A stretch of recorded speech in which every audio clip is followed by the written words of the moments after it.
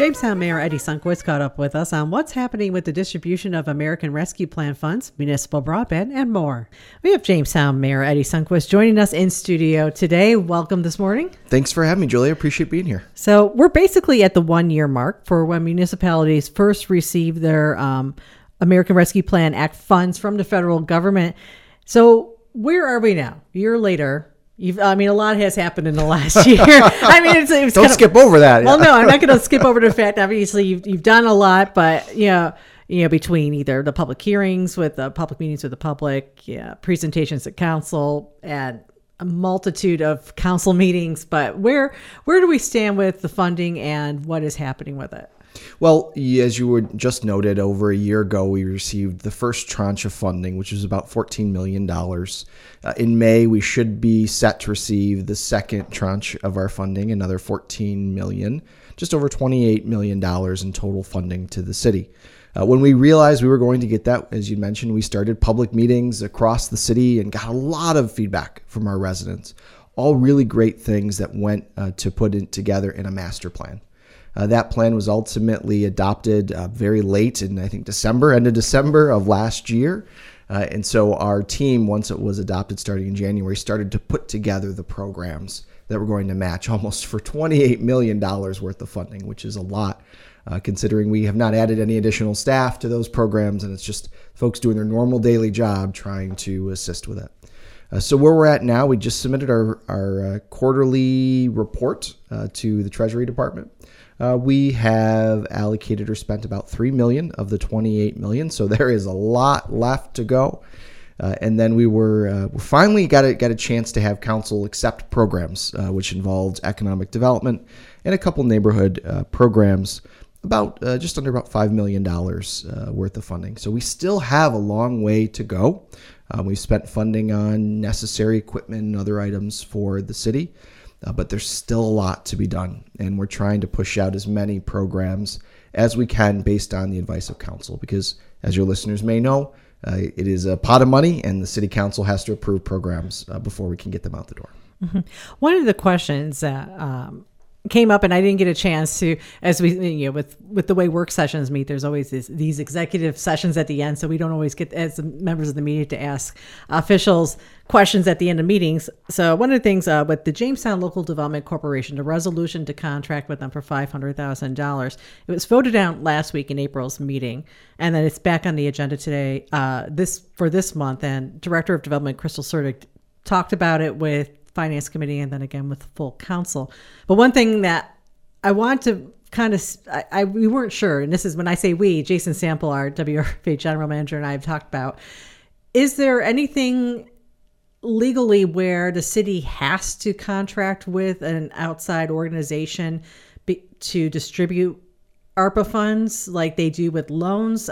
Because in terms of contracting with JLDC, or does that not come into play with grant monies, but like the ARPA funds? So they certainly don't have to. For the administration, it made the most logical sense because the Jamestown Local Development Corporation was originally created under urban renewal in order to get funding from the state and get it out to businesses. And that's something that they have been doing in terms of loans and grants for a very long time. The American Rescue Plan Act specifically allows and encourages the use of not-for-profits and others to help with this funding. And so for us, we thought that's the best course of action because the JLDC, the Jamestown Local Development Corporation, is still responsible to the city council. Any loans or things over $100,000 must be approved by the city council, and members of the city council and the public serve on that board. So it gives an even larger, unique perspective to the funding going out, especially as it relates to economic development funding. Because, one of the things that came out of, comments that were made at least at the city council meeting were by council member Andrew Faulkner was concerned over oversight. But as you mentioned, there are city council members who serve on that JLDC board. Yeah, by the bylaws themselves, the city finance chair, Kim Eklund, serves on it. The city president, Tony Dulce, also serves on it. So there are pretty powerful members of council that already serve on that board and have a say in how that funding is doled out. Mm-hmm.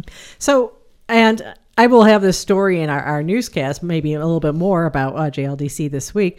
It seems like doing this contract seems to be beneficial to the city, because what I'm getting, or the impression I'm getting from Crystal Surdick, is that they can't do it with the staff they have, all these new ARPA programs.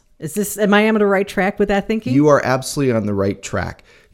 Think about it as this. The city has a $38 million budget, right? And we have 450 employees that deal with a lot of city services, not necessarily administration. But we're now adding $28 million into the mix. And by doing so, not proposing any additional staffing. So when we already have a staff that is managing funds both on a federal and state grant basis in our Department of Development, who already have a full workload, who, as I mentioned to council last night, are all unionized and have every right to grieve the city for additional work and additional funding, it makes no sense for the council to allocate almost $5 million and not try to add an additional position to help manage those funds. As I jokingly told the council, I welcome any council member that wants to come and review and help us deal with all the paper applications we're about to get to spend over $5 million. Now, it's a bit in jest, but it's also the reality. I think you mean $5 million, not 500. $5 million, yes, sorry. It's a bit in jest, but that's the reality of it. Is we need to be able to bring on staff to manage that funding, to manage the processing of the applications. Our staff is already taxed, and we've had cuts over the years. And to be able to say, okay, we're just going to get this money, and oh, by the way, you get to do it yourself and just add it to your day job. There's no way we could do that, and that's not reasonable. Mm-hmm. Spent $3 million so far with other money on the books to be doled out. Question is, and I think I've asked you this maybe last month as well, public safety, that's coming up for discussion soon for the ARPA funding? So we've had several public safety items that have come through. So various equipment and other things that our police and fire and others have needed. But I did mention last night at City Council that we are going to be proposing some additional public safety plan. So I've been working diligently with the council and the unions to talk a little bit more about some additional changes to public safety that will be able to utilize ARPA funds. So we're working on kind of putting that presentation together, and I guess as a teaser or a preview for your listeners, on the next work session, my office will be putting together a presentation not only on public safety, but a program that we've got starting to work with the school district on sidewalk plowing. And May 16th is the next work session. So listeners, you have a little bit of time to get that on your schedule to tune into the council meeting or attend if you want to know more. So moving on to another topic, you held last month an informational session on municipal broadband and about results of a survey and also the results of a study that was done. Where will we go from here at this point? So we were really excited to be able to complete a feasibility study in terms of a municipal fiber, municipal broadband program. The city of Jamestown is really unique in the fact that we already provide all of the utilities, except for natural gas, to homes and businesses across the city through overhead wires. The feasibility study laid out a plan for the city to create a very low cost and high speed municipal fiber network that could be able to pipe internet to every home and business here in the city. So where we go from next is the creation of a broadband committee made up of members of City Council as well as BPU members and members of the public. We've already had about 5 to 10 applications of people that want to join the committee. So we're working to put that together now. And we're really trying to use this committee to help us figure out, is this something we want to do? Is this something that we can move forward? At the same time, we're having conversations with our state and federal partners. And what we're hearing is that this is a very unique situation.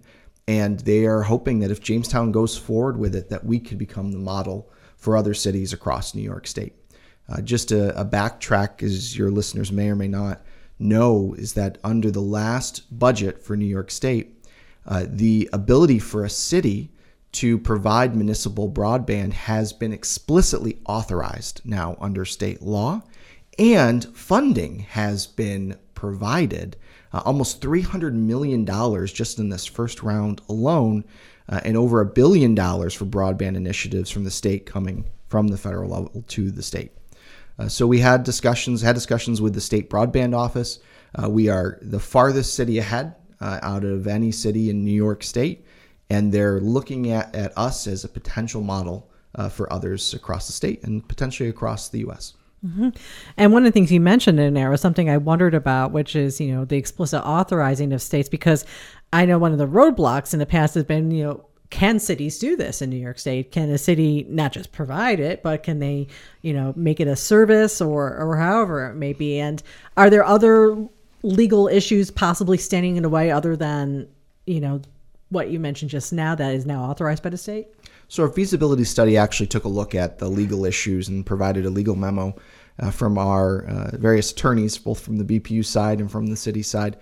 And at the time, we found that there was no law explicitly allowing it, which is okay. It's a gray area. We had discussions with the Public Service Commission, which ultimately regulates our utility company. They do not regulate internet, so there was no problem there. So really, we were working with State Senator May, Rachel May, who was really pioneering a bill in the legislature that would explicitly allow municipalities to do that. And we're happy to say that that bill got through in the last budget cycle. It does explicitly allow municipalities to do that. And more importantly, the governor now allows the state to lease out its fiber network. So if municipalities, maybe they don't want to create their full fiber network, maybe they want to be able just to utilize fiber that already exists and maybe really isn't being used by the state in their right of ways, can now do so. Does the city have its own fiber right now? It does. The city has a fiber ring that goes through the downtown core, through the Board of Public Utilities. It is leased out to other companies, and there's still a lot of space. The city uses it to connect its substation and others, but mostly we lease it out. Mm-hmm. That's kind of funny because that was one of the things is that, well, do we have fiber? And so there's no laws around, you already are leasing it out. We are. Yeah. So the city is essentially making money, at least on some of it. Yeah. So, yeah. Where are we with the commission? How soon do you think you're going to be making those appointments? Can people still apply to be on that? People can certainly still apply. They can just go to the city's website, jamestowny.gov/boards, and apply for it. We're hoping to try to get that squared away by the voting session at the end of May. But it is an ambitious goal since we just got it out. But we're hearing that funding could potentially be coming down the pipeline sooner than later. So we want to make sure that any board or commission that gets together understands what funding might be out there before they make any decision. Mm-hmm. And as mentioned many times before, with the federal infrastructure bill, that broadband was one of the things that was in there. And we were both at the announcement where U.S. Senator Chuck Schumer said September seems to be the big date for when maybe money will start rolling out from that. So I imagine you probably want to have that board in play, at least thinking about what the city may want to do before the money's available. Absolutely. We've certainly had conversations with Senator Schumer and others on the federal level. And we're in a unique position here in the city, and one that not only could put the city on the map, but has real economic development benefits. We look at places like Chattanooga, Tennessee, where their utility company did this exact same thing and started to see a rise in car manufacturers showing up in their city, mostly because they had the internet to connect to their engineers across the pond. Mm-hmm. Moving on to another topic. It wasn't one that I gave you a heads up before, but with legalized marijuana, legalized cannabis in New York State. What is happening with the city? I always keep asking for, what is happening, if there's anything you can announce. The Grow Jamestown event had a seminar on the 23rd of April at the Beer Snob about the topic. What can you tell us about legalized marijuana right now? Well, it's still legal, first and foremost. So we're really excited to be on some of the cutting edge of the marijuana or cannabis industry here in the city of Jamestown. One of our biggest goals here was to really see cannabis as a manufacturing sector. And how could we bring in not only the growth of plants, but also all the ancillary businesses that are needed, the testing, the packaging, the lighting systems that are needed, right? We're looking at Jamestown as a potential hub for the ancillary businesses. We often call that a cluster economy.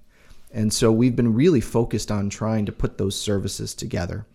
And we are, very pleased to be able to say that we have a wide range of businesses that are obviously awaiting or in the process of getting licenses. We have everything from a very large growing facility that has recently purchased a $1 million facility in the city, all the way down to small growing co-ops that really want to do very customized products.